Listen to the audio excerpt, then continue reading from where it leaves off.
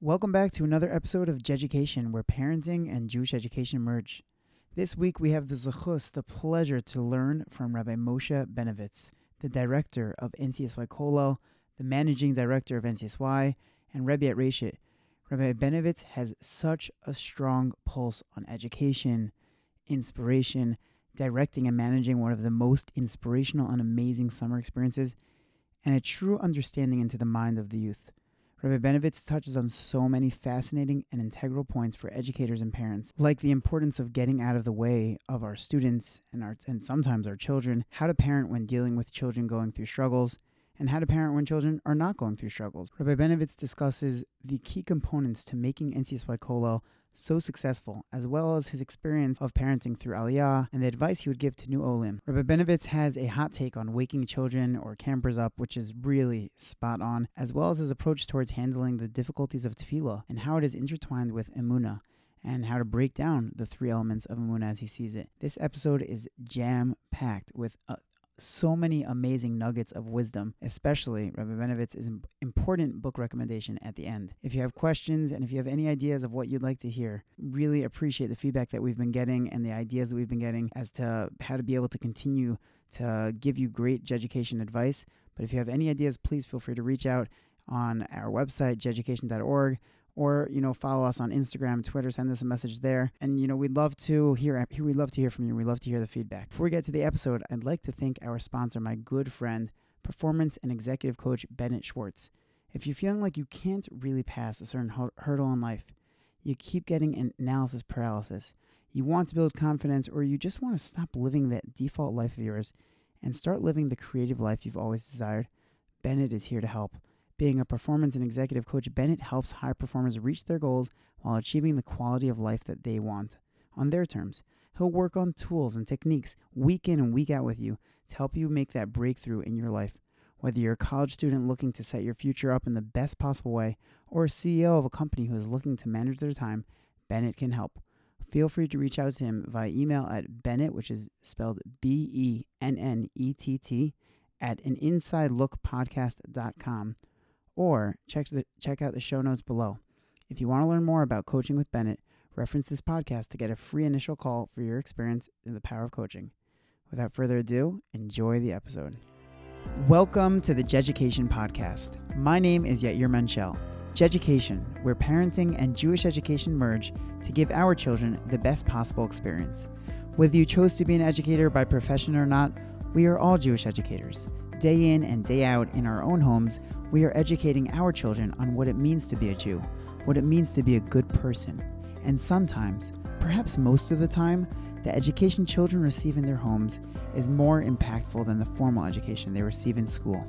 Check us out at jeducation.org today, and remember to subscribe to the podcast. This week's guest is Rabbi Moshe Benovitz. Rabbi Benovitz is a respected, dynamic Jewish educator and professional. For more than 20 years, Rabbi Benovitz has been the director of NCSY Kollel and has become a role model for thousands of teens around the world. Knowing the crucial role that NCSY Kollel plays in the Jewish community, Rabbi Benovitz puts his heart and soul into every aspect of the summer, while at the same time, he puts in a lot of time at Yeshiva Reshit in Ramat Beit Shemesh, where he is a Rebbe. And before that, while he was in America, he was a Rebbe and director of student activities at DRS, Hallops High School for Boys, and at MTA as well. Taught at MTA and also at the Brewer High School for Girls in Elizabeth, New Jersey. Most recently, Rabbi Benovitz took on an even greater role in NCSY, being appointed as the managing director of NCSY while maintaining his role with NCSY Kollel. Suffice it to say, you are a very, very busy person, and I can't thank you enough for taking time out of your very brief trip here into New York, into America, to talk to education. It is a pleasure. Very, very exciting initiative and project you have here, and thrilled to be a part of it. Really appreciate it. So, first things first, what inspired you to go into Jewish education in the first place? It's such a great question. Like many, I certainly had role models who inspired me to be able to give to others. I saw the joy and the satisfaction they got out of being part of inspiring a Jewish future and affecting lives in that way. And that certainly played a big role in it. I've always been, and hard to say this without sounding a little bit pretentious with it, but it was genuinely true, is that I've always been enamored with doctors. Interesting. and with anybody who plays a role in helping other people. I remember I actually majored in psychology. And had some degree of interest in the field of psychology. But Meaning you were thinking at one point. For sure I was. Right. And that itself was motivated not as much by my interest in the field of psychology, but more in my interest in people. It's so interesting. I had the same exact thing. And relating to them. Same exact thing. That's so interesting. I remember I once had a friend who went through a particularly strong personal trauma. And I remember feeling rather helpless in terms of, turns out in retrospect, just being his friend and probably some of his peer group were more helpful than any mental health professionals could be. Right, for sure.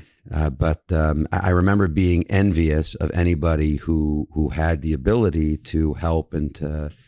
So I think that was part of my wish list and aspirations, that I would be lucky enough to do something that could play a role in making other people's lives better and enhancing them in a way and making a contribution like that. I remember in a similar way, there was one of the Florida hurricanes. And I remember reading in the news that they were sending a team of psychologists down there. And, psychologists don't have hammers and psychologists don't have, buckets of money, but they were just going to be walking around and helping people who had, so in many ways that really is what motivated me. I felt that, and I had experienced it and seen it, how the right kind of teacher and the right types of schools and the right type of chinuch environments could be so helpful to a person. So what propelled you to do that as opposed to psychology, I guess? And I mean, thousands of people are better off because of it, but I'm curious why. So the safest answer to probably give, which has a strong element of truth to it, is that I was raised by my parents. And I've often advised people with this also, that to go into a profession like education, like chinuch, because it is noble, is only half correct as an answer. Mm-hmm. You have to be really good at the profession that you choose to go to as well, independent of its nobility. So I don't think my parents would have endorsed or allowed me to go into chinuch for noble pursuits. They only allowed me to do it if it matched my professional acumen and skills and was, can make a compelling case that that's what I'm supposed to be doing, in this world. Mm-hmm. And to do that's the way that I was raised. And that's still the way that I advise people who are making decisions about it. I've never been on board the chinuch or bust or the world needs you. And that's got to be the sole thing that motivates you. If there are multiple ways, so, and I think that's what it is. I think I felt I could be a better teacher than I could be a psychologist. So when you put those two things together, and they both had a strong degree of interacting with people and being able to provide a value add to other people's lives, what greater SIPA could there possibly be than feeling that you've made somebody else's life or some situation better than it was before you interacted with it. Well, I could say personally, as having attended NCSY Kol, worked on NCSY Kol, and having been really inspired and affected by many of your shiurim, I'm happy that you chose that. So that's great. That's very kind of you to say. Yeah, halavai, it should be true. So you mentioned before that you have some of those were role models who led you to, entertain that more. Well, who are some of those role models? Many, and not to be cliche, and I don't want to list them, I will list them. So, no worries there. But, I would for sure leave them out. I have been fascinated by the magic of teachers and how they could teach. But certainly he's been a guest on your podcast, and he happens to be my brother-in-law. But Rabbi Kamenetsky, I attended when I was in the 6th grade. There was a between Mincha and Marav Shir here, in not far from where we're recording this right now. We're in Bergenfield right now, and it was in Teaneck, in the B'nai Yeshur, youth minyan basement. Youth his father ran that for years. Yeah, the minyan. So he Rabbi Kamenetsky Jr., Rabbi Yisrael Kamenetsky, who's now my brother-in-law, he gave a Gemara Shir, and it was the first time I was exposed to that power of teaching. He was at the time in high school, but. Wow. He might as well have been a gadol hador as far as I was concerned. Right. Time. And, and that he remains and has been, one of the, I believe he's one of the great educators of our generation, and certainly had, as he has had on so many others, a deep and profound impact on my life there. Wow. Many of my rebbeim that I had. It's cool that you can say that about also who's like your brother-in-law. Yes, very cool. Yes. It is definitely cool. It's definitely a bracha. something that I don't take for granted, and that I appreciate a great deal. Some of the most notable standout teachers that inspired me when I was an MTA included Rabbi Dulitz, who I never had as a formal Rebbe, but had him as an English teacher, actually. And he had a massive influence, and also exposed me a little bit to that magic and to that potential that could exist inside a classroom. I think I fell in love with classrooms. I was never in Rabbi Kamenetsky's classroom, but I think I fell in love with classrooms a little bit more with Rabbi Dulitz, and then Karen Biavna. Certainly, Rav Blachman had a deep and strong influence. Dr. Joshua Bacon, who was a teacher that I had for psychology. Generally, he teaches in Stern. Right. I was lucky enough when I was in YU that he was there, and he also had a particularly way of teaching that captivated me always, and I try to emulate in a lot of ways. I feel like you don't necessarily always hear that with college professors per se. Yeah, so that's interesting. That's cool. There are people who are masters of their craft, and whatever it is, I've always had a great deal of admiration for people who have that degree of commitment, and whether they're car mechanics or professors of literature, or they are doctors, or there are people who are really dedicated to their craft. I remember speaking years ago to a friend of mine who we were both going into chinuch around the same time, and he was asking for what are the most important things to try to do if you want to be a better teacher. And I remember just instinctively telling him, and I still believe it to be true to this day, that asking that question is more important than any specific answer. Nice. That's being dedicated to your craft and spending time thinking about how can I be a better practitioner of this craft. It's a little bit related to what I said about the way that I was raised by my parents. In terms of, the nobility of it doesn't guarantee that you're going to be good at it. Right. And even your affinity for it and your love for it doesn't guarantee that you're going to be good for it. In fact, sometimes that passion can get in the way of your being good at it. Right. You have to have a certain sense of discipline and dedication to your craft. And I've admired those and were influenced greatly by those who did it. The naturally charismatic, so you could admire them also, and you could certainly be inspired by them, but you're not necessarily going to get as much to emulate if you're not naturally. If you're not that, right? Correct. Right. But you can certainly get it from people who you see are dedicated to their craft and have kind of honed that skill to a great degree. Interesting. It's such a great point. What would you say is the best advice that you received over the years for either for chinuch or shifting a little bit for parenting? Yeah. I'll start with in chinuch for sure. And I actually think it's related to, it comes from two kind of different extremes of unexpected sources in that regard. And maybe I would give three sources. One of them would be not super unexpected at all. But one of them is a Torah, which I would certainly count, and I am proud to count as Eitzah, meaning it's not always a late night conversation or something that you hear on a TED talk. But sometimes you can read a piece of Torah, you can read a Rashi on Chumash, and maybe we'll get back to that a little bit later. But there's a Torah that Rav Kook has about the avoda of tefillah, that he writes that people think, especially because of some of our motions during Kadosh, Kadosh, Kadosh, where we kind of, pick ourselves up to emulate the angels a little bit on our tippy toes. People think that the avodah of tefillah is analogous to rocket propulsion, that we are kind of grounded down below and we need to elevate ourselves above. And that's a lovely metaphor, and he's correct that people think that is what the avodah of tefillah is. It's strapping yourself onto this rocket launcher and heading up to the heavens, if you're lucky enough to summon up the kavan and the intensity to do so. But he suggests that that's not really the most apt metaphor, and that's not really what it is. What it really is identifying in your own being the helium balloon that is naturally inclined upwards and removing the barriers and the weights that are holding it down. Wow. Because he suggests it's less rocket launcher and more unpacking, more removing those kind of barriers. So insightful. It is. It's an amazing insight about tefillah, and it's also an amazing insight into tefillah, into chinuch. Sometimes in chinuch, the best things we can do is get out of the way and to facilitate obstacles being removed from the natural growth process of a of a student. And it's so important to remember that. Let things grow.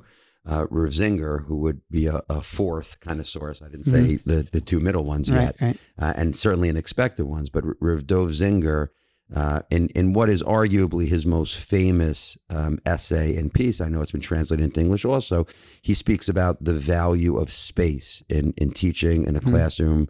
You know, sometimes we suffocate when we teach.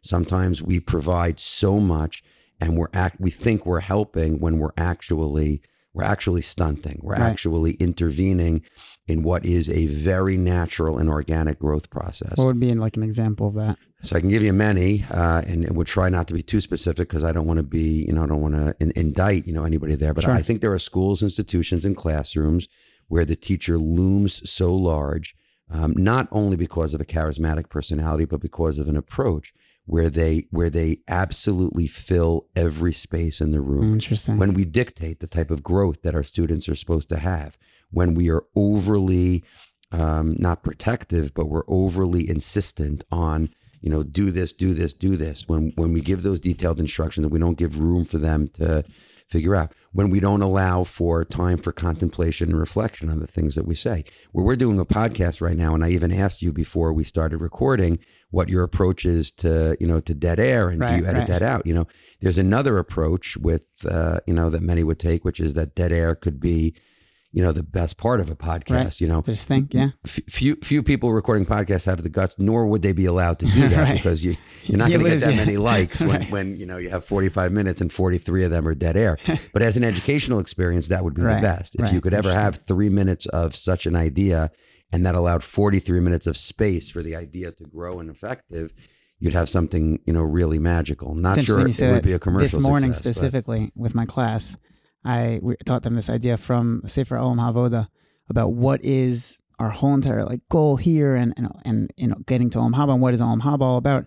And I taught it, and it was such a deep idea that I said, just want to stop for a second. Just think about it.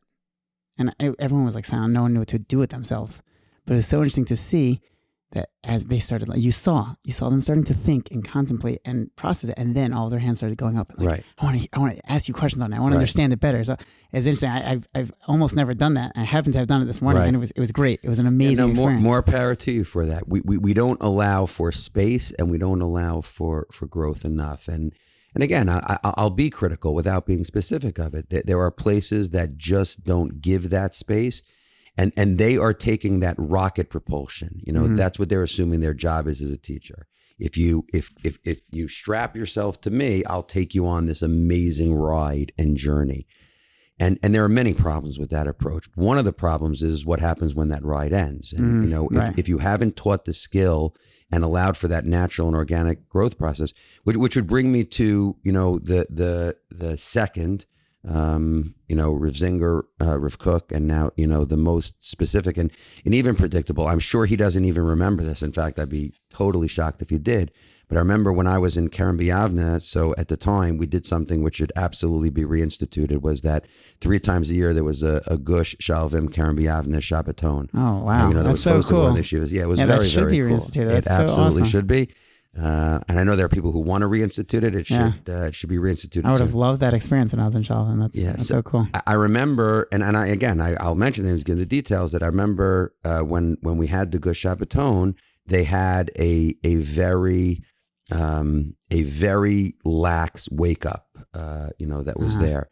And I remember asking, I don't know what his role was at the time, if he was just learning in the kollel or if he was a dorm counselor officially, but Rav Moshe Tarragon, was around even then. And I asked him, why? What do they not care about Shacharis? And I never seen something so bizarre. And I remember he challenged me and said, what would be the educational value in enforcing it? Correct. Right. At this point, where's that going to lead? Right. And how's that going to help? If your end game is getting everybody to Shacharis this morning, then it's going to help immensely. Right. But if your end game is anything but that, then it's not going to help at all. It's interesting because I remember when I first started in Shalvim, I was also surprised. They didn't wake us up. Right. They didn't care. And not they didn't care, but they didn't make it seem like they cared, even though really, they cared a lot. But they, like you said, they took the long-term approach. And it's interesting. Yeah. It's certainly one of the reasons why people who have worked on NCSY Cola will tell you that I do it in a joking way, and I have not yet followed through completely. But I've made the point that if I could wave a magic wand and change something about the way we do things on NCSY Cola and the way that our community does things in general, mostly in private homes and in just households all across the world, it would be to eliminate this concept of wake up. Wake up is an educationally bankrupt concept. Right away, it shows a failed type of chinuch system. Right. There are if you have to wake them up, then clearly that's right. There's so many things that you are acknowledging when you have an overly aggressive or exaggerated wake up system. You're exaggerating that the student, the child, either has no self-discipline or self-motivation on their, then that entire construct is an externally motivated one. That's not a that's not a very good thing. And so the fourth and final that I would quote is, I have a very dear friend who now lives in Baltimore. He's a dentist, actually, but one of the great insightful mechanchim that I know, which means you could do chinuch from anywhere at any time. His name is Dr. Ido Lavi. I'm sure many of the listeners are familiar with him, and really, really wonderful person. When he was a madrich on NCSY Kollel, which was the same first summer that I was a madrich on NCSY Kollel, remember we were having a meeting about how to let the guys, how we're going to make sure that the guys have a good time and they have fun. And I remember he said, in a way, he's a very funny guy, and he said it with his flair and his sense of humor. But he said, they're going to be 40 guys 6,000 miles away from home with clowns like us, he said we should be concerned about how they should have a little bit less fun and what type of fun they have. But it was such a brilliant psychological and chinuch insight, meaning stop trying to tell them, let them be, and they're going to end up. If you could kind of just steer that in a little bit of a direction and give them the direction and the space for healthy growth, that's great. That's what you want to do. Right. Wow. 4 amazing points. Would you say that those are the same piece of advice you would give for parents, or some of them I feel like have a very good, so with the wake up for sure, yes, but no, there is no single piece of advice, that for either one that is going to work. Also a little bit of a cliche, but I think for parents, it's 2 things that are related. One of them is the unconditional love and support, without getting into the gray areas of what unconditional means and what are the circumstances in which something more tough or drastic needs to be. In a general kind of more normal types of ups and downs, just to make sure that the unconditional love and support, a child has to know that there is a place that is always there for him and always supportive of him, that he does not need to prove himself, or she does not need to, qualify for, anything else like that. How does one create that feeling in their home? Is it explicitly said, or it's more just like a general feeling that is... I think it has to be a more general feeling, and talk is so cheap. I mean, you could do damage by saying it explicitly if it's not backed up by actions. Do in fact speak louder than words. Right. And we create environments and impressions with especially in familial relationships. It's amazing what body language. I remember when I was in some of my first parent teachers conferences, I would be, I would tell parents to sit down, and I would said a bunch of things that surprise parents from time to time. But one of the things I would say was like, "Oh, his body language is great," and they'd be like, "That is such a weird thing to say." We've heard that he has potential, he's not living up to it, and we've heard good, we've heard bad, we've never heard anybody comment. And I'm like, well, like when you're in a real, dynamic type of, and you see that from a house, how many relationships are defined by body language, just by, these little micro movements that you could pick up on. And that's really a response. I think related to the unconditional, well, I don't know if it's related or not. I don't know if it matters if it's related or not. But patience is such a huge need, to have. Parenting and chinuch and the parent-child relationship is really a marathon and not a sprint. And we're so quick to categorize, to judge, to, the sky is falling, and, this is this, and it's not like that. Victories are not like that. Defeats are not like that. There needs to be such patience and understanding of how things evolve over time. Right. So I remember right before I got married, I was thinking to myself, I'm like, okay, am I ready to get married? And like part of, being ready to get married is like, am I ready to have kids? And I was thinking to myself, I'm like, the midah that I want to make sure to really learn about, work on is savlanas, patience, because I feel like both in marriage, but also having, children, like you're saying, it's the most important. It's so important. Yeah. So. Yep. 100%. How old were your kids when you made Aliyah? We have, thank God, 6 children and 2 children-in-law and 2 grandchildren right now. But our original nuclear family were 6 children, 4 of whom had been born when we made Aliyah. One of them was 3-month-old or 4-month-old. One of them was 1 or 2 or so. One of them was 4, 5 in that range, and our oldest, Yisrael, had just finished first grade. Gotcha. That was the last grade that he was in Halb in Long Island when I was teaching in DRS. How did they deal with the Aliyah? So I don't think it was much of a challenge for anyone but Yisrael. Right? Yeah, no, I mean that's a product of their ages, right? Sure. So for our oldest in first grade, there were definitely elements of challenge that were there, but there are always going to be challenges. There are going to be challenges everywhere. I think we overrate sometimes the rules of when you can and cannot make Aliyah. I mean, there are certainly situations that you have to set your kids up for success. And if you're not setting them up for success and it's going to be a disruption that they can't handle, that could be true about moving from New York to Los Angeles. And it could be true certainly about from moving from Chicago to Israel, or something as dramatic as that. You have to make sure that you're setting up your kids for success. There is an irony to the fact that one of the great motivators, and as it should be, one of the great motivators for making Aliyah is the quality of life and quality of chinuch that your children are going to have. Most people, and again, this is an irony. It's strange. It's almost working counter purposes. Most people could simultaneously have the biggest motivator for their making Aliyah as their children, and the biggest thing holding them back is their children. Right. And there's room for both of those things to be true at the same time. But there's also room to say, this is going to be a challenge, but this is in my child's best interest. I don't know too many people who make Aliyah because it's the best thing for them, even though it's horrifically terrible for their children. Right.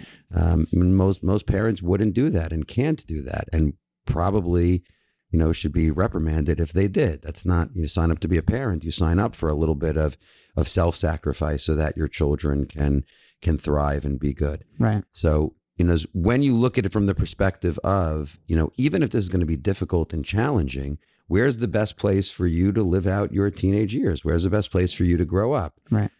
You have to be able to, and I think that probably relates a little bit to the patience point. You have to be able to withstand some of those degrees of challenges and think big picture, what's going to be best for them. What were those challenges, or what was it like parenting during either Aliyah or as your family was adjusting to living in Israel? Or I guess, to put it slightly differently, what advice would you give to either new Olim or Olim who are, maybe struggling a little bit with that for parenting? I think the question of what advice I would give would be very general and would apply to a lot of situations. Sometimes we imagine that specific problems are more specific than they actually are, and that they require specific solutions when general solutions are good. The Shabbos table and good parenting and love and support and patience, the things we described before, are the chicken soup, for many, many a malady. It's not that a situation, first of all, like I said, the situations are not as unique and specific. We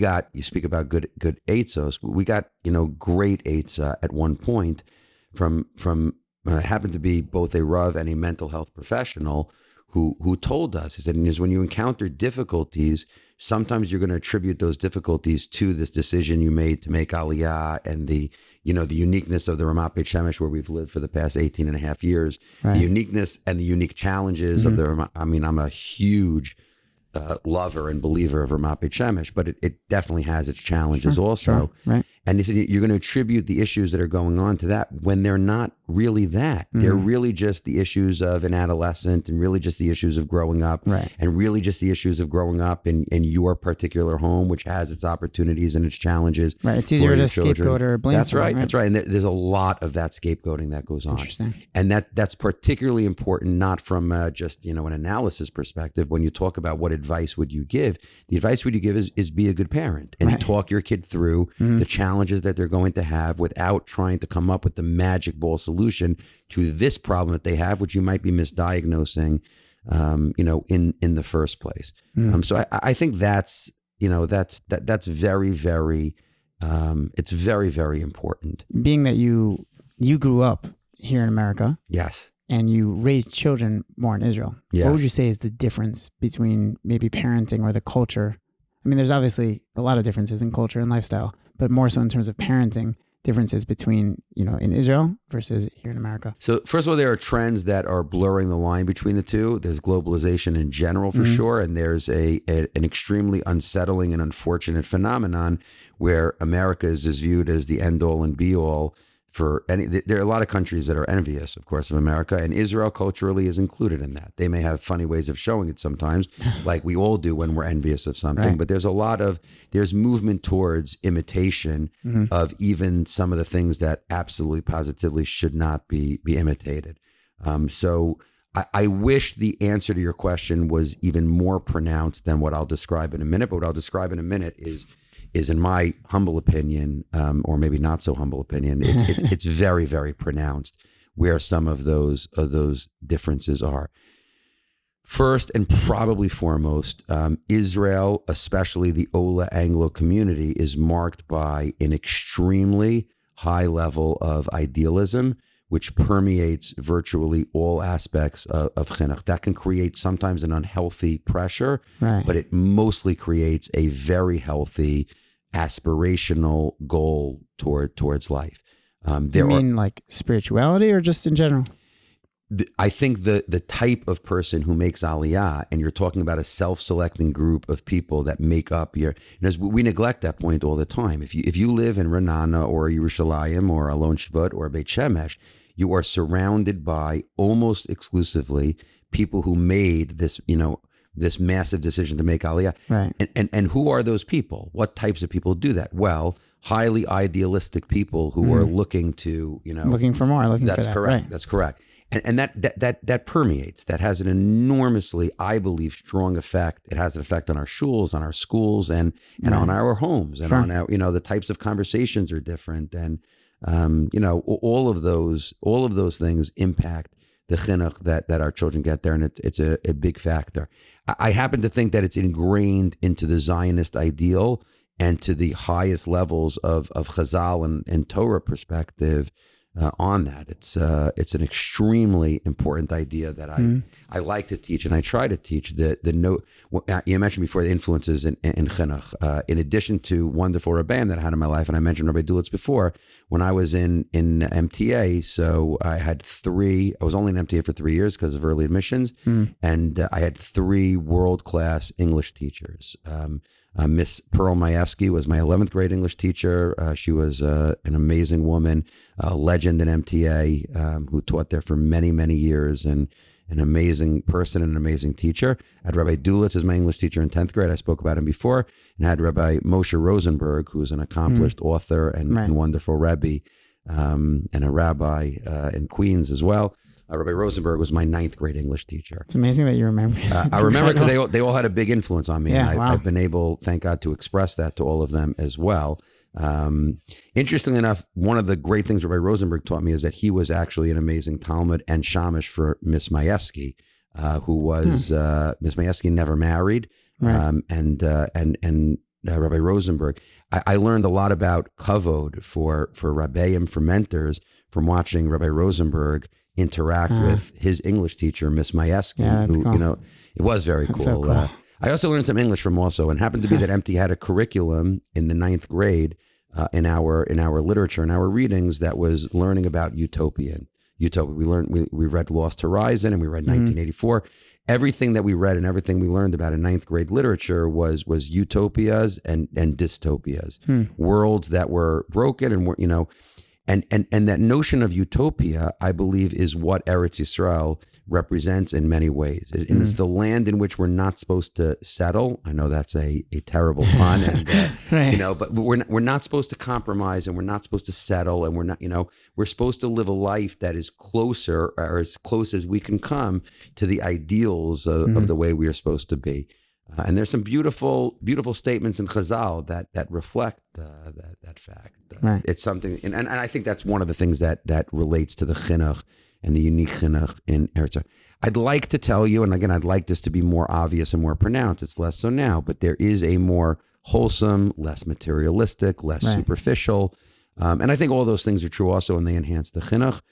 And as far as a pedagogical practice, and I certainly hope that this idea comes up and is elaborated on in whatever time we have left, and some of the other questions that you have. But the chinuch in Eretz Yisrael, generally speaking, raises the bar and really, really challenges students to do more than they think they're capable of doing. That's such a neat trick in the world of chinuch. What do you mean by that? Expectations are a big part of it. You're saying specifically in Israel, though. I think they're better at it. Yeah, there's almost a sense of yeyish, of abandonment and giving up in what we believe in our students.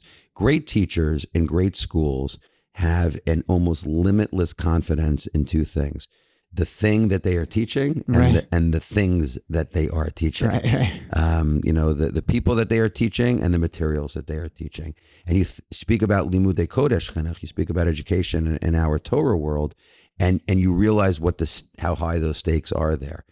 Show me a person who can't teach well, and I'll show you a person almost invariably who either has no confidence in Torah or no confidence in Jews, or both.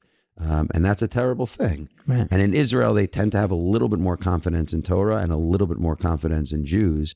And you see this in the Israel Sabra imagery and in the IDF, and like Israel's a place where they believe that Jews are pretty cool and are capable of doing great things. And there's a reason why it's Startup Nation, and that even affects the chinuch in all areas of life there. Right. And they have a confidence in the material. There are a lot of teachers in America who will do anything but. You think about it the way I do a lot of hooks and getting people interested, but I always point out to people, if you tell a funny joke or you speak about sports for a while and they say, okay, now let's start learning. Every student knows the difference between something which is meant to whet your appetite and get you excited for the main course, and something which is meant, we got 1 hour, you're going to hate the learning. So if we could take 1 hour of learning and condense it into, less than 1 hour of learning, then won't you be happy? And, isn't that a good thing to be able to do? Yeah, I hear you. I definitely hear you. NCSY Kollel is widely regarded as the most premier summer experience for high school boys. How did you create that experience? I didn't create it. Well, how did you create? You made it. You made a culture where it's cool to learn.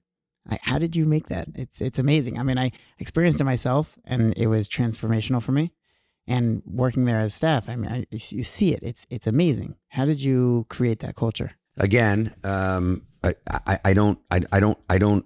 don't agree with the phrasing of the question. And again, it's not humility. It's just historically, there were so many people involved, and I was not involved in the very inception. This will be, God willing, my 30th summer. I've been there for quite a while, and there haven't been that many more than 30, but there have been more than 30. But certainly, I've identified certain things that work there and tried to bring those things out and emphasize those things. A lot of them, we mentioned already. There needs to be confidence in the fact that this excitement, this enthusiasm, this sweetness, this simcha can be found in Torah. And once you really have that confidence, then making it happen is actually easier. The hardest step is having that confidence and believing it. Rabbi Stephen Weil, when he was working with the OU, and we had an opportunity to speak about things, many, many times. So I was talking to him about the fact about what different madrichim choose to teach in their chaburas. We don't dictate what madrichim teach. I remember being so fascinated by that. So we give them a lot of leeway and flexibility for a lot of reasons, which we could talk about or not later on. And I was lamenting to him that so few of them choose to teach Gemara. And he said to me something interesting, which I believe to be true, although not all of the time. But he said, show me a person who doesn't want to teach Gemara, and I will show you a person, no matter how many hours he's logging in yeshiva or in YU or any other time, I'll show you a person who has never really enjoyed. If that person loved learning and was getting their own simcha out of it, they would for sure teach it as being the remedy. But really not sure that anybody wants to do this, wants to learn in that way. So that's it comes a lot back to having that confidence that's there. You have to understand people very well also.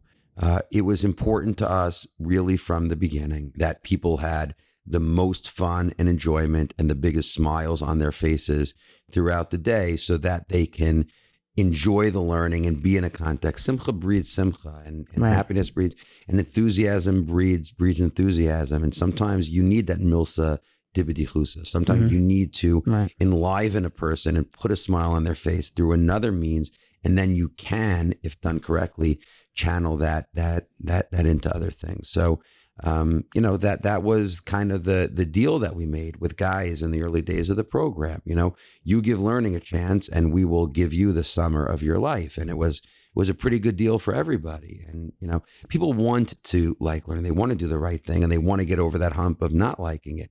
So if you give them a roadmap of how to do that, it's great. I used to say, and I still say in recruiting pitches for the summer, which is very relevant to your question of, how do you do that? How do you create that? How do you convince people of that? I said that if I was selling martyrdom, if I was selling this is the right thing, but it's not going to be enjoyable at all, but it's really, really important that you make the right decision, no matter how much mesiras nefesh that implies, we would be very lonely in the summer. We would not develop and we wouldn't have transformative impact. How many people are you going to convince? And how many 16-year-olds are you selling mesiras nefesh and martyrdom? It's not really a winning marketing campaign. Right. I mean, I feel like when most kids, when they look at Kollel, they're like, wait, there's that much learning? Like, I can't do that. But then they go and they not only do they see that they can do it, but they literally develop a love for it. Yes. It's amazing. Yeah. Yeah. And the effect of the madrichem, in addition to the obvious effect on the quality of the Rebbeim and the Rosh Yeshiva, but it's always been about the madrichem, more than anything else. Right. And the reason why, it's always the most sought after job when you're in Shalvim or whatever. Yeah. Like, how do you get that madrich position? Listen, we live in a world in which role models and heroes, and whether it's sports or an Avengers movie, or people have those posters on the wall, and people remember speaking, again, this is such an obvious point and people know it, but there was a regular fellow. He was certainly not a bad guy. In fact, he was a very wonderful guy, but he was not atypical in any of his attitudes towards religion or towards learning or anything else like that. And he developed into an outstanding Ben Torah and Talmud Chacham. And he actually was one of the people, we generally don't have a lot of people come after the 9th grade.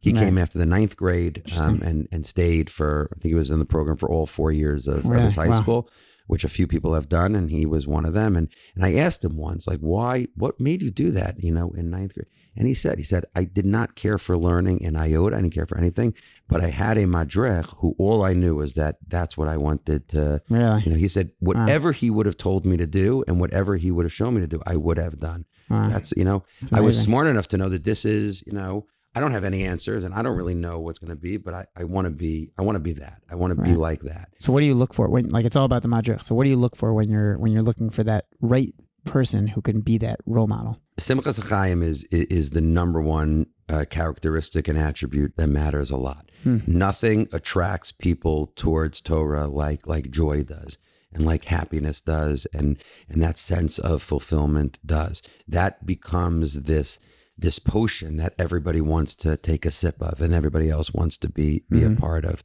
and that's so critically important. Now everyone knows that if they want to get a madrich position, they just got to come in, really That's excited. Right. It works. It works. Yeah. It works. It certainly does. You can make people laugh, and you can make people happy. People are drawn to that in great ways. There's a series of other characteristics that are extraordinarily helpful in terms of being a great madrich. Honesty, integrity matters a great deal. Substance, How can not you being check a shallow someone's person. honesty and integrity before? More with references than in an interview. Interviews are often overrated in terms of getting a sense of a person. Talented people can fake anything for a short interview, but integrity is not easy to fake in the long haul. So if people identify you as having that, that matters a lot. Generosity of spirit matters a lot. It's hard to be a good madrich. It's hard to be a good mechanech if you are self-centered and narcissistic. And we live in an increasingly self-centered and narcissistic society. It's very true. Very true. How do you train the staff on call, the madrichim and all the staff, really, the rebbeim, to help the campers connect with Hashem? So part of it has to do with what I would be a hypocrite if I gave you an answer that was radically different than the answer I gave you before about how you're mechanech anybody to anything.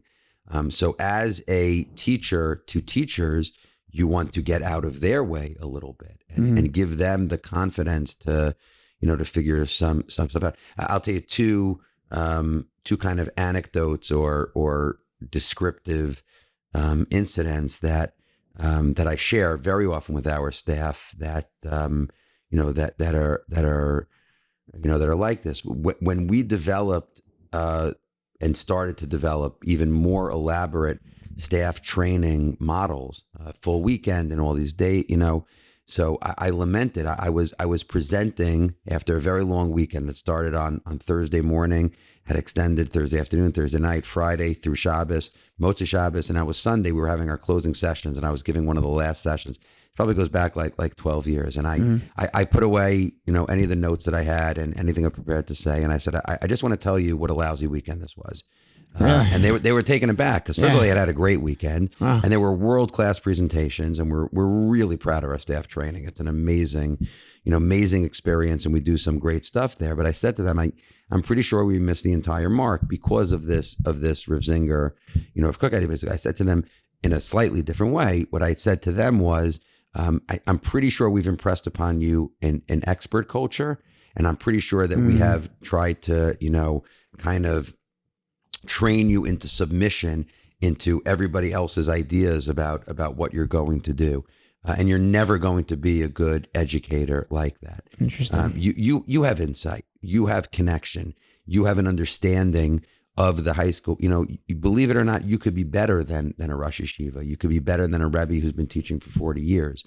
If you trust yourself and you trust your insights and you trust what you're observing in a better way.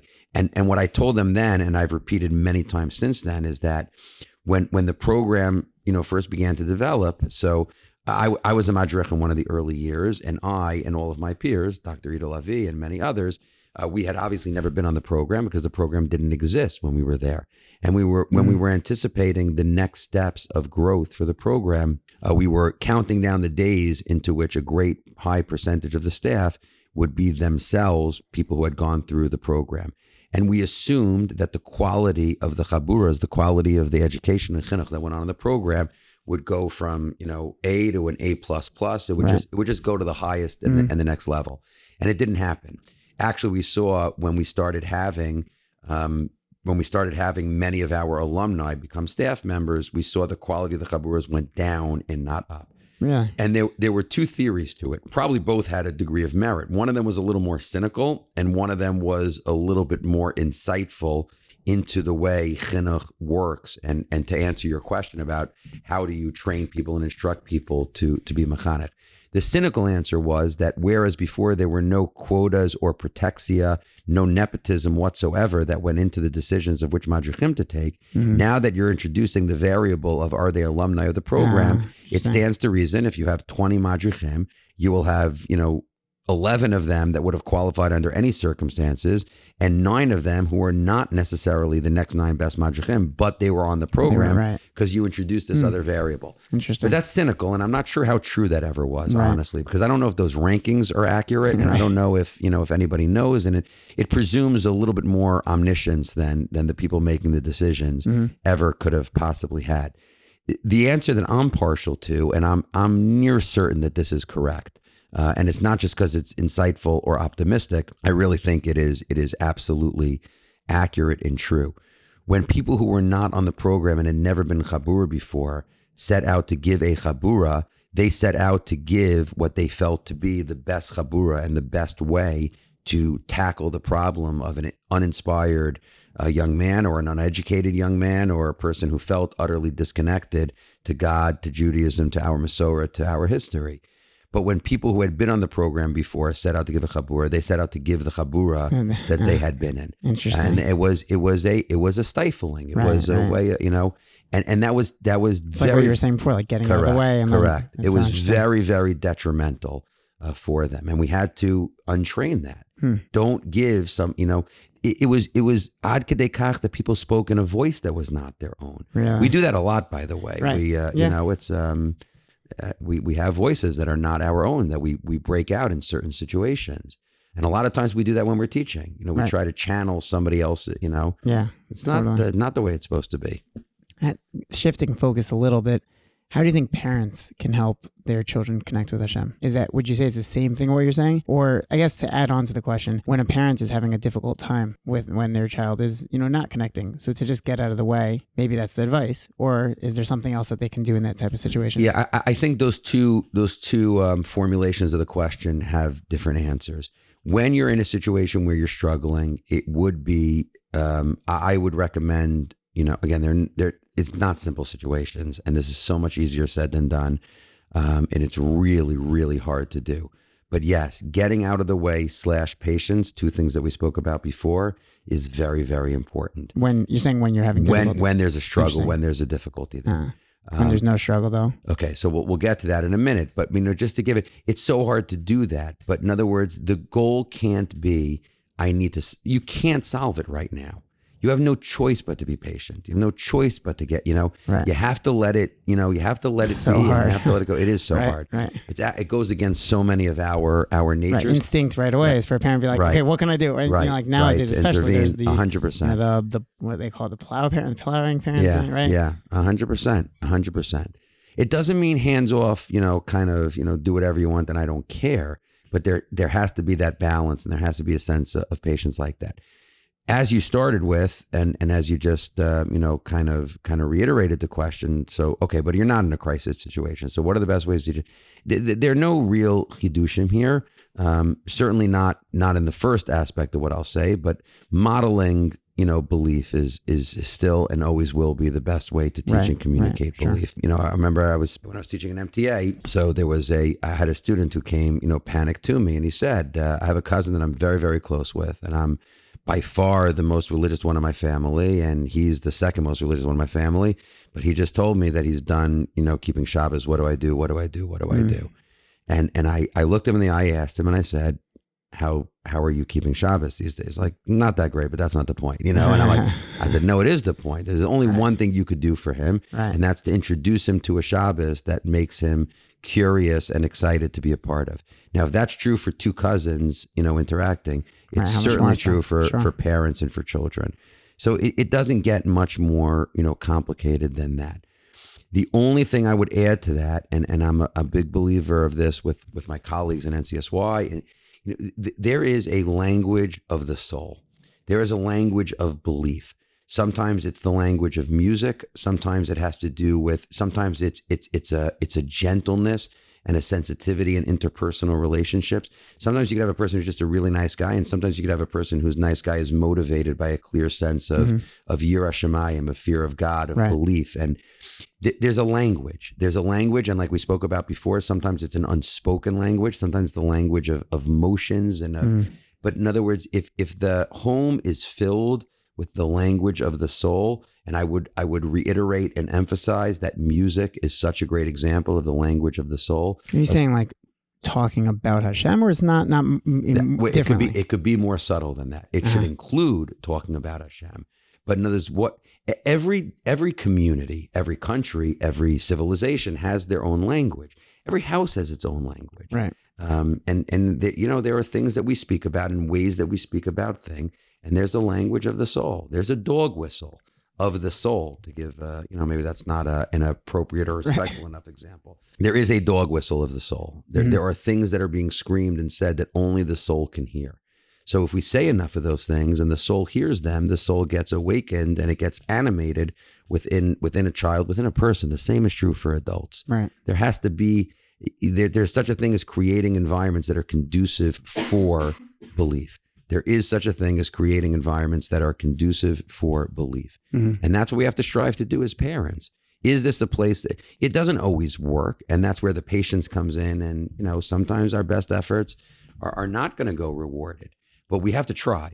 And to try certainly doesn't mean to lecture or to cajole or to force. To do that means, have I created an environment that is conducive for belief? Right. What does that look like? It looks like inspiration. It looks like modeling. It looks like mastering that language. It looks like any of those things. What about parents who are not attuned to that language?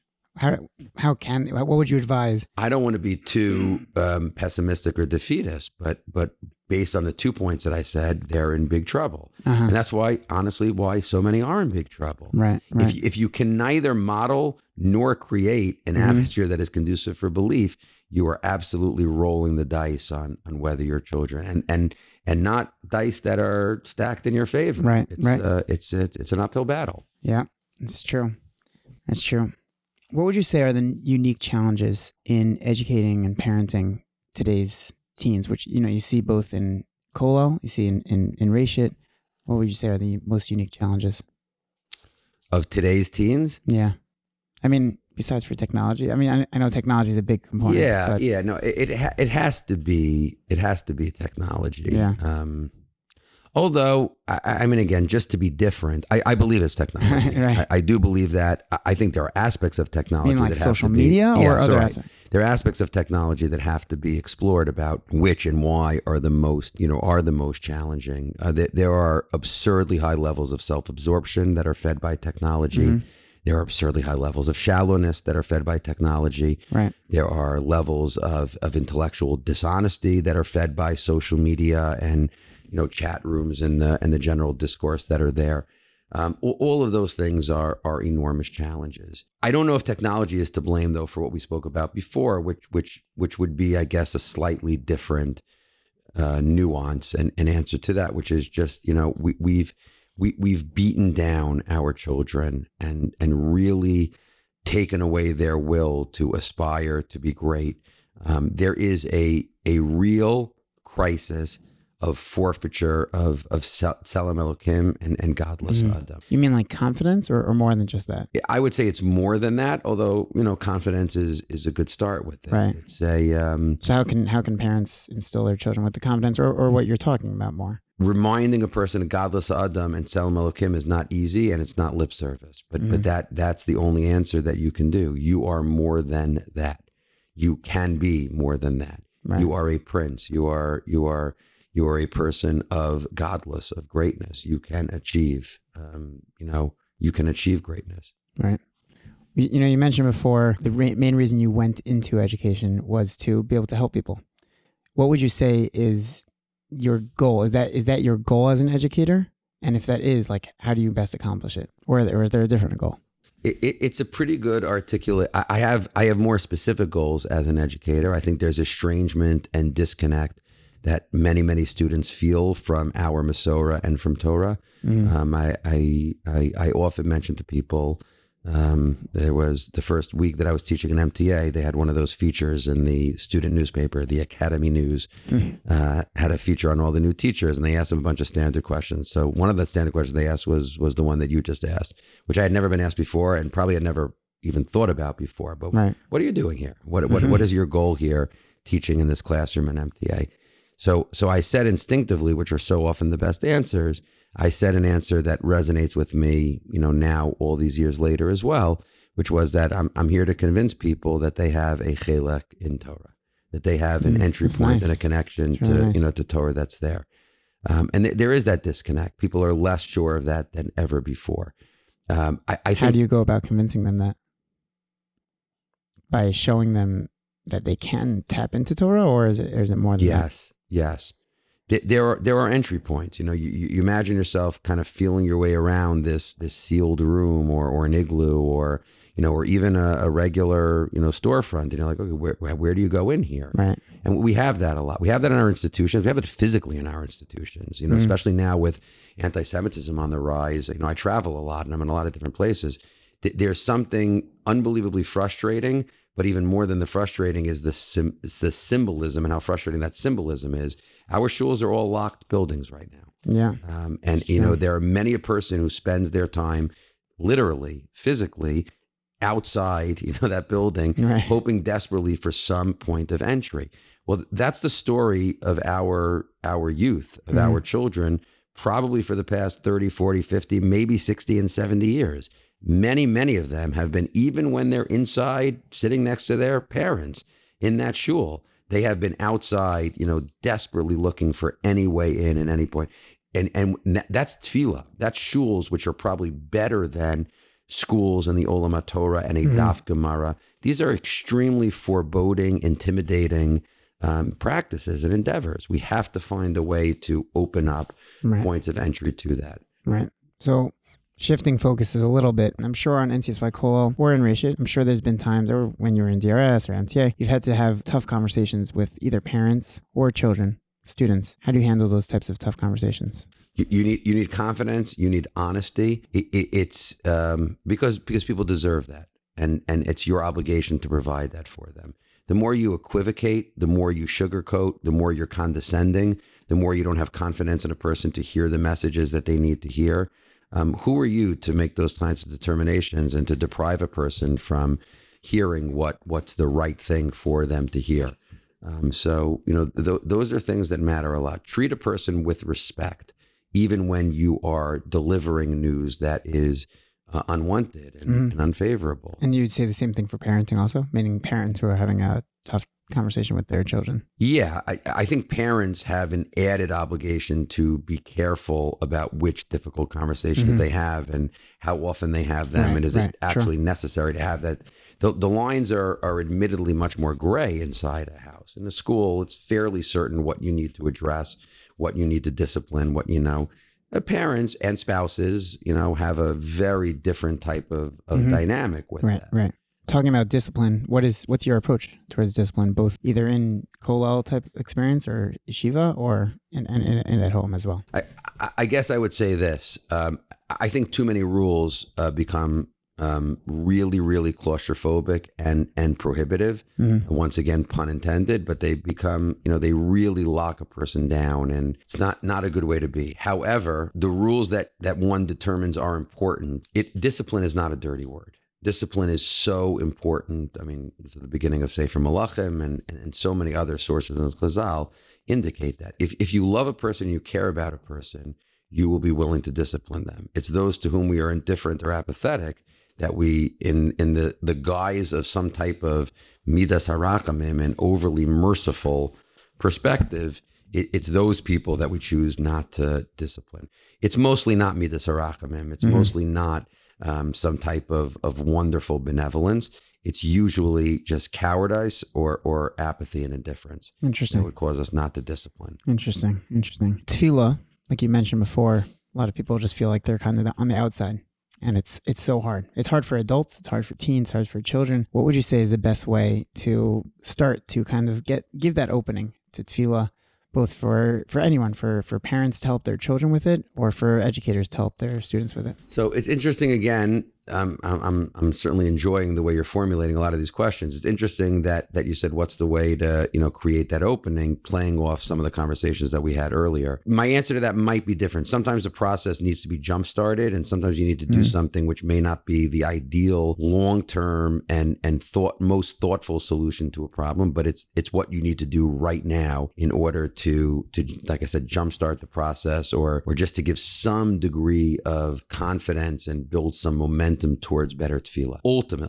Ultimately, in my opinion, and not everybody that I have spoken and debated this issue with agrees with me at all, I believe that it is impossible to separate tefillah from emunah. If a person had a strong degree of emunah, tefillah would be, as the Aruch HaShulchan quotes in explaining the Ramban's shita of tefillah being derabanan, if a person believes in HaKadosh Baruch Hu, she will naturally have a form of tefillah to that entity. That makes total sense. And if a person does not, then they won't. So if I was given, and I have been at different points, mostly through NCSY, if I was given a grant of significant money and said, use this to have a profound impact on tefillah in schools, I would not buy Art Scroll Sidurim, and I would not invest in alternative minyanim, which is maybe for a different podcast at a different time. We could speak about, okay, next time we have you on, Mirza Hashem, the pros and cons of those. I would do my best to teach emunah. I would, there is, I often... I feel like that's very understudied or undertaught. I think that's true in general, and it's certainly true in the context of improving tefillah. Yeah. And I think it has to be that way. I think I often teach this in my efforts to teach tefillah and to connect and to make this point.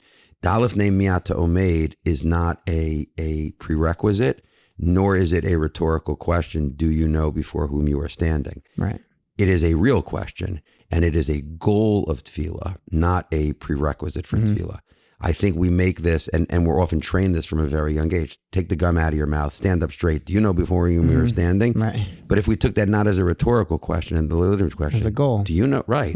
Then it becomes the goal of what that tefillah is. And okay, so let me utilize tefillah to enhance my emunah, which will then obviously enhance my tefillah, and you have this wonderful, kind of spiral. So you said, like, if you had the money for a grant, you would teach emunah. How would you teach emunah then? That's a different question completely, and there need to be multiple aspects to it. There is certainly an intellectual, academic, reasons for, reasons not, the debates about God's existence and the like. And even if there are not absolute proofs, there are good indicators, and it's important to teach those. There is an experiential and an emotional element to belief, and there is a doubt element to belief, all of which need to be taught, explained, justified, rationalized in ways that allow a student or us to process conflicting emotions and feelings and beliefs and to make sense of them in a cohesive religious identity.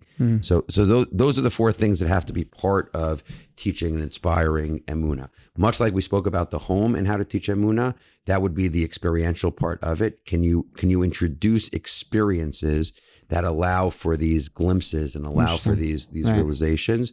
There is definitely an emotional aspect to it, and then there is the academic, intellectual aspect to it, which doesn't appeal to everybody. Frankly, the one that's most obvious, which is that academic, intellectual, teach emunah, what are the proofs and what are the Yud Gimel Ikarim and why do we believe in this and who said this?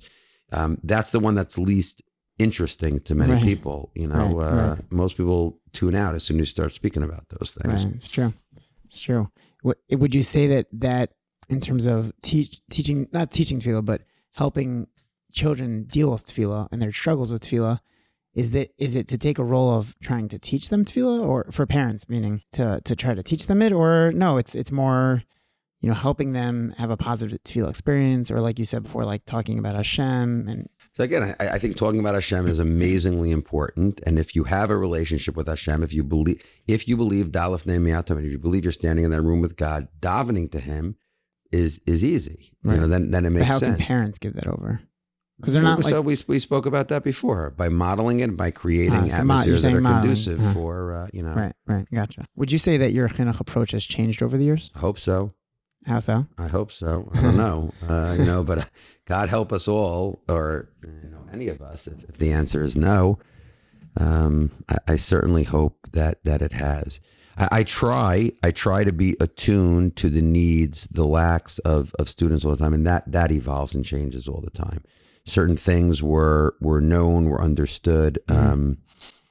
I remember having a conversation on NCSY Kola with my dear colleague and friend Rabbi Yehuda Turetsky, and he introduced me to a word which many people know now, but I had never never heard of, and I was highly skeptical of. And the word was processing. He said, if we have these big events, part of chinuch and part of teaching has to be to explain to people what they just saw and why it's important. And I think I laughed at him when he said that. I'm like, that's the most, that's the most ridiculous thing I've ever heard in my life. So funny. Who has a dramatic experience or a meaningful experience and needs help. I don't even know what the words mean. You're not talking about an inexplicable event. Had we gone through an inexplicable tragedy, we had seen a UFO or, okay, so I need help in processing that. Right. But if I had an uplifting Tisha B'Av or a great Shabbos or Rav Asher Weiss just walked into the room, somebody needs to process that for me, But of course, as always, he was 100% correct and I was 100% wrong. You'd ask people 5 minutes later what they saw and they would be completely incapable of articulating it. And because of that, 10 minutes later, they'd be incapable of remembering it. It didn't have. So somebody needs to say, do you understand what that was? And can you make sense of that? And can I help you do that? So that I feel like that's a role that parents can also play, like a absolutely, big role. Absolutely. Is there an education or a parenting book or safer that you'd recommend? So I love the question because I get on a soapbox a little bit, but I genuinely believe this to be true. Sure is the answer. There are lots of books that I like, enjoy, and have learned from and gained from. But we have to learn as a community, and part of that confidence in our Torah, that the answer to that question is the Chumash, Rashi, certain Gemaras. No, I mean, no, you're right. You're 100%. We do such a disservice when we give any other answer to that. Right. Once we establish a society that says that that's for sure, and we're not kidding when we say that, that's actually the answer. It's yeah, there you go. Okay, well, I want to first and foremost say that I personally gained a tremendous amount from your insights, and really, really want to thank you again for taking the time out of your incredibly busy trip here to provide us with so many insights and inspiration for parenting and for Jewish educators alike. So thank you again. It was an incredible pleasure. I enjoyed the conversation immensely. Looking forward to doing it again sometime. Yeah, I hope we can. I feel like there's so much stuff that we didn't even get to scratch the surface on. So. Okay. Amazing. Thank you. Wow. That was another amazing episode. Rabbi Benovitz is so insightful. I really gained a lot from this conversation. I really, really loved Rabbi Benovitz's take, his idea about tefillah stemming from Emunah. I remember years ago when I was preparing for Chabura, actually for NCSY Kollel, and I was going to be giving some Chaburas on tefillah, and I sat down to prepare, and everything I was putting together, it just kept coming back to the fact that how could I be getting this conversation, this Chabura started without touching on Emunah? And really ended up getting to really talking about certain foundations of Emunah. So it was nice for me to see that I was thinking so similarly to one of the great Jewish educators of our time.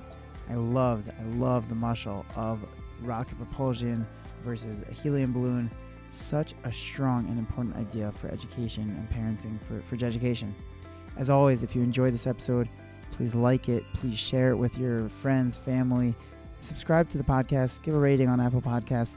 And please keep sharing your amazing ideas and feedback with us. It's really so appreciated, and it's so helpful to get your feedback, to get your ideas.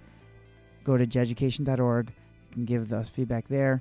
Reach out to us on Gmail. Check us out. We'd love to hear from you, and looking forward to another amazing episode next week.